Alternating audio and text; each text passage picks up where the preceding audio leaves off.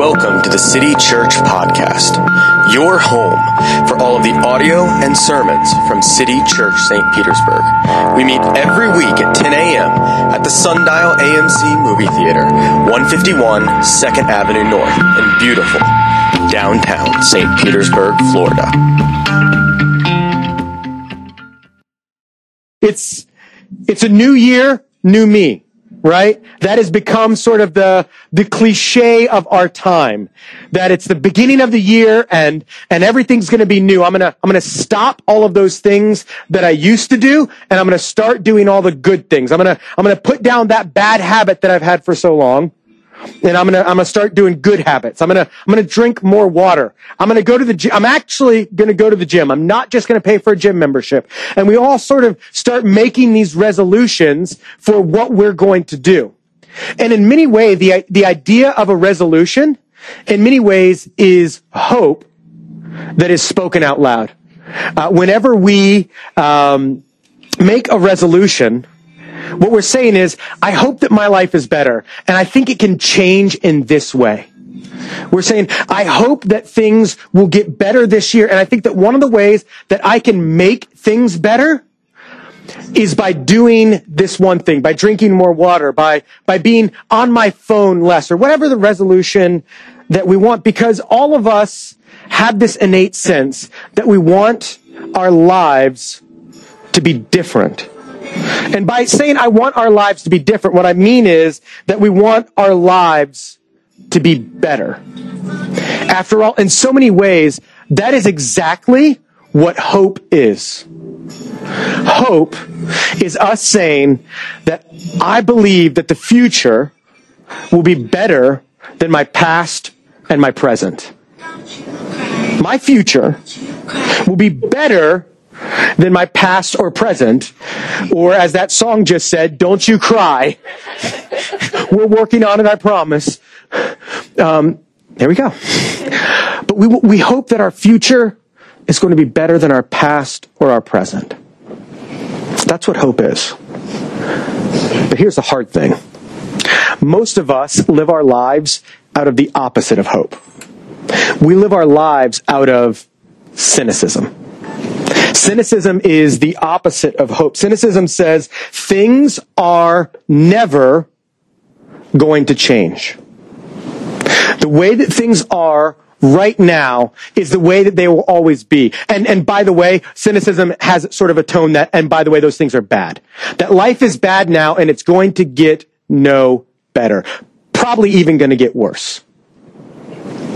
And for so many of us, this is how we live our lives. This idea of cynicism is the air that we breathe. It's all around us. It is what our culture sort of pumps into our life every day.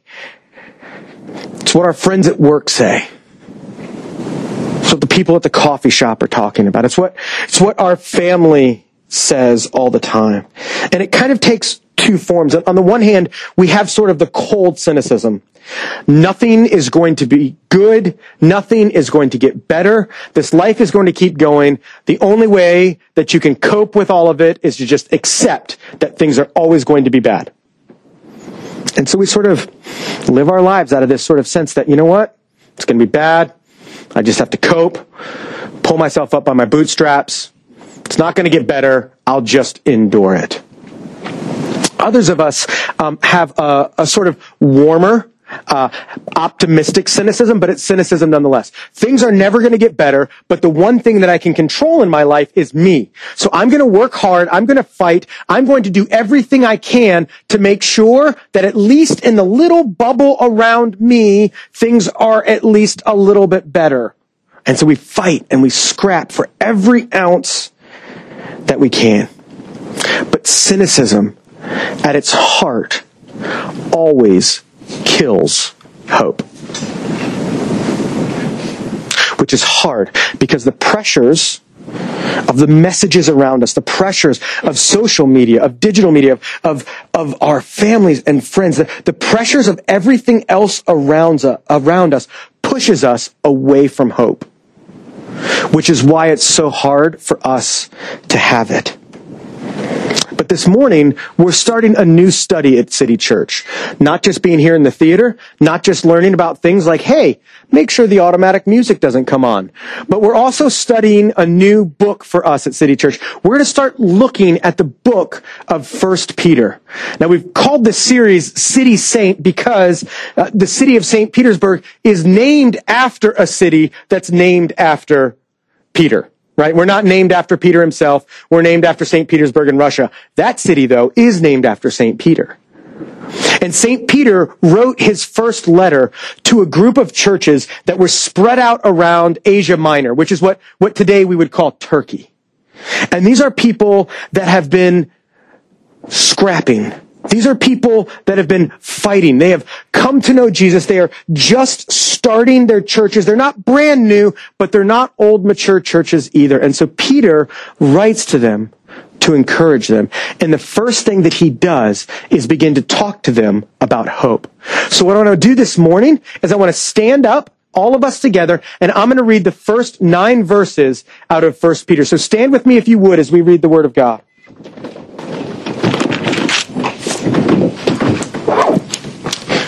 Peter, an apostle of Jesus Christ, to those who are elect exiles in the dispersion in Pontus, Galatia, Cappadocia, Asia, and Bithynia, according to the foreknowledge of God the Father, in the sanctification of the Spirit, for obedience to Jesus Christ, and for sprinkling with His blood. May grace and peace be multiplied to you. Blessed be the God and Father of our Lord Jesus Christ. According to His great mercy, He has caused us to be born again to a living hope through the resurrection of Jesus Christ from the dead, to an inheritance that is imperishable, undefiled, and unfading, kept in heaven for you, who are by God's power are being guarded through the faith for a salvation, ready to be revealed at the last time.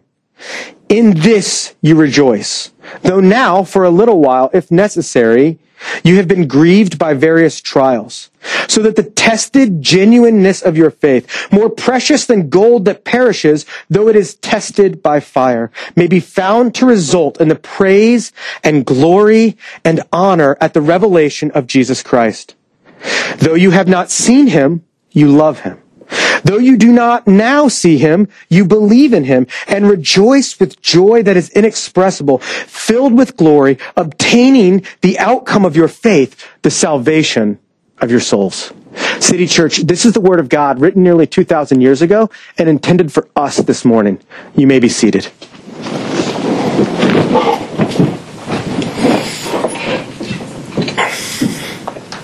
Far too often, we give in to cynicism. We let cynicism rule the day. And when we do that, we kill the opportunity that our hearts have to have hope. We live without hope because we choose so often to be cynical. But Peter writes to these people and says, no.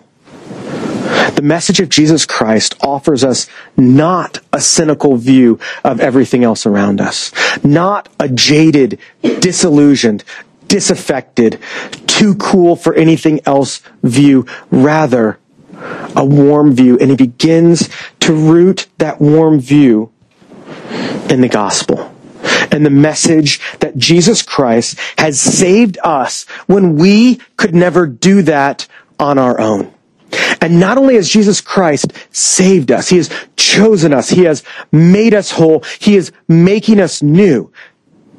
Peter sort of glosses through that just almost rapid fire as he sort of shows the way that God the Father, God the Son, and God the Holy Spirit all play a role in us coming to know Jesus. He grows through that, and then he gets to this point where he begins to sort of burst out. You see, all of the verses that I read to you this morning, after the part where he says, grace and peace to you, all of that is actually one sentence. It's as if Peter is so excited, he can't contain himself, and he just sort of runs through this like long run-on sentence that every English teacher you ever had would draw a big red circle around and say, and put the letters R-O next to it. That's a run-on sentence. Don't do that. But Peter composes this elegant sentence. It's nearly poetic. And he says, look, what we have in Christ is not just the salvation that he's given us, but another facet is the fact that he has laid up an inheritance.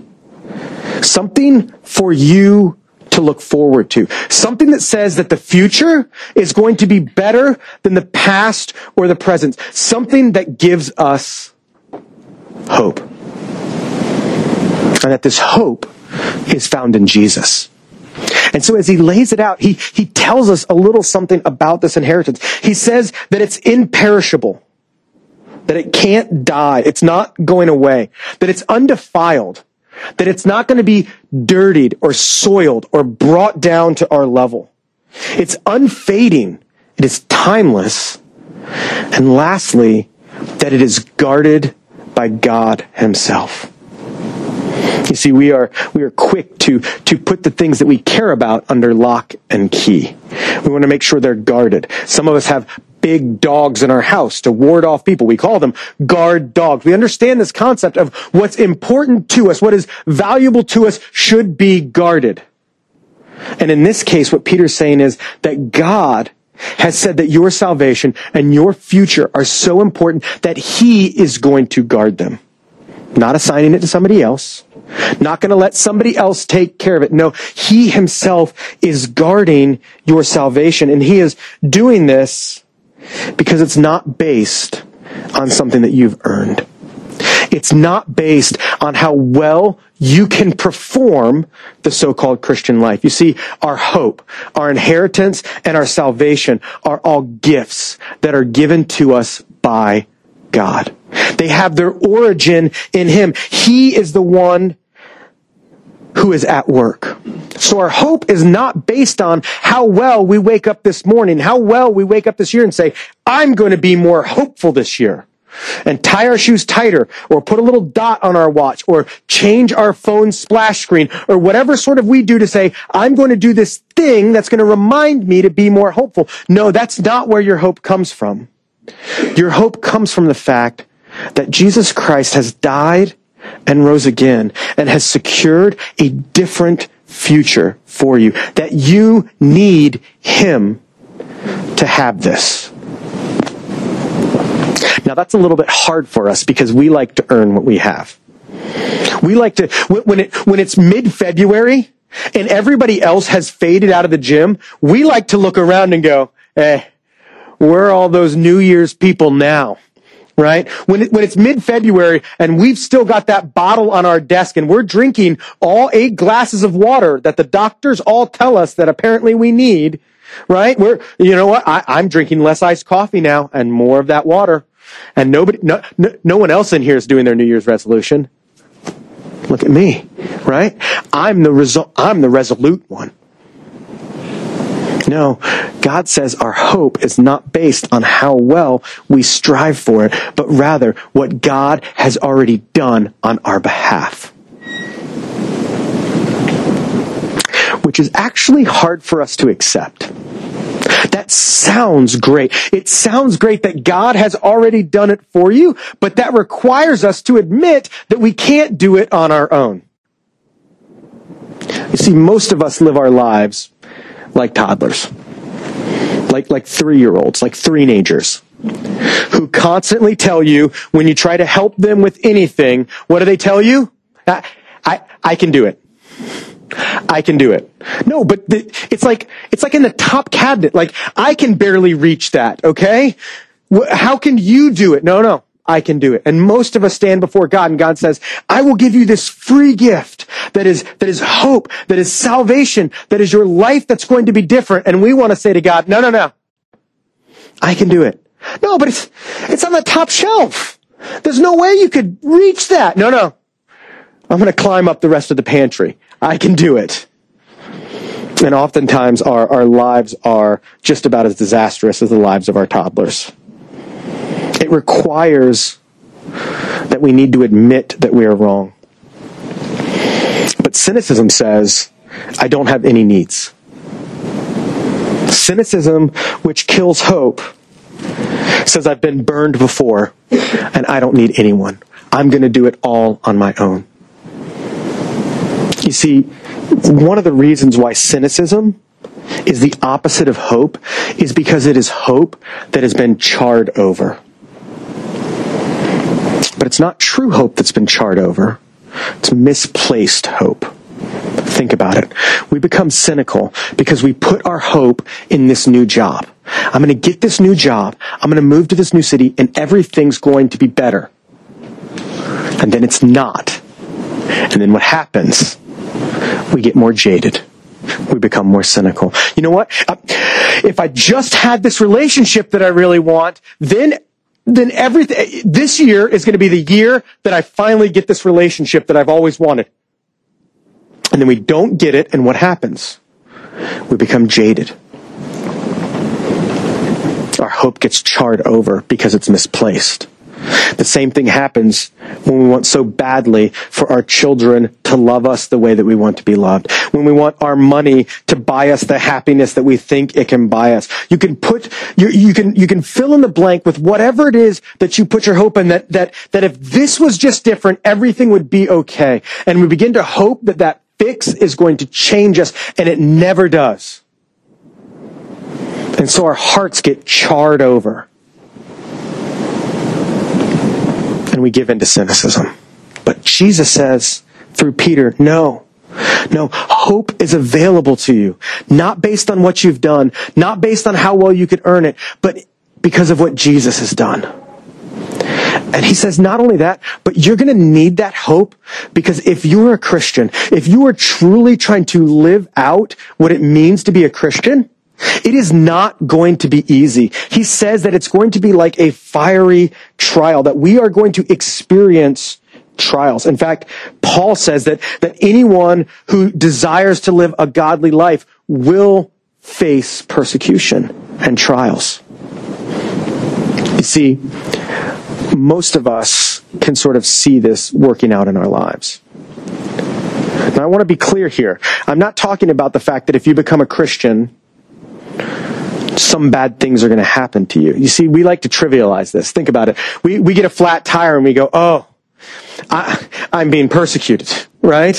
Here's a better one, right? We get a parking ticket for being out slightly too long in St. Pete's 2-hour parking, right? And sorry, I sometimes forget with this analogy that we have a parking attendant here. But St. Pete is very good about being quick to make sure that their parking spaces are available to all of the citizens who need them, right? But we think that somehow this is us going through trials. No. The parking attendants don't know if you're a Christian or not a Christian. The parking attendants don't know. Your tire doesn't go flat because you're a Christian. Your tire goes flat because you hit a nail. Sometimes we like to trivialize something like this and say that our trials are these little things that are going on in our life. And when we do that, what we accidentally do is trivialize things like what's going on in China with our sister church Early Rain, where they're being arrested. Just 2 weeks ago, one of the elders' wives checked into the hospital to have their child, and at the door, the cops were there waiting for the husband to take him away. That's the sort of trial that he's talking about. Not, you got a headache last Wednesday. Not, somebody was mean to you this one time because actually you were kind of a jerk in traffic too. Right? That's not what he's talking about. Actual hard stuff that goes on because we believe in Jesus. Now, most of us don't experience stuff like that because honestly, for most of us, our Christianity doesn't make that much difference in our lives. Just being honest. Most of us don't experience the kind of trials that Peter's talking about because for most of us, our Christianity does not make that much of a difference. We look, feel, act, spend our money, and build our relationships just like everybody else around us. You see, we are quick to trivialize this so we can relate to it. But in reality, it's something deeper. You see, if Jesus gives us this beautiful salvation, if God the Father is guarding our future himself, what the passage also says is that the Holy Spirit is going to be making us new. And when we begin to see that happen in our lives, it changes the way that we engage with every person and everything around us. It changes the way that we go to work. Because all of a sudden, if I have to do something sketchy to make that sale, maybe I'm not going to do it. If I have to violate my ethics in order to improve, am I going to do it? It changes the way that our money works. It changes the way that we relate to our spouses. God is making us new. He is changing us more and more into a people of hope, into a people who are willing to stand up against cynicism and say, no, actually, the future can be better. Actually, things will not always stay the same. Not because of what I can do, but because of what Jesus has already done in the cross and with the resurrection. And as we begin to work this out in our lives, not only will we be able to endure the actual trials that come to our life when we actually fight for hope in the world around us, in our relationships, and in our vocations, but it also leads us to joy.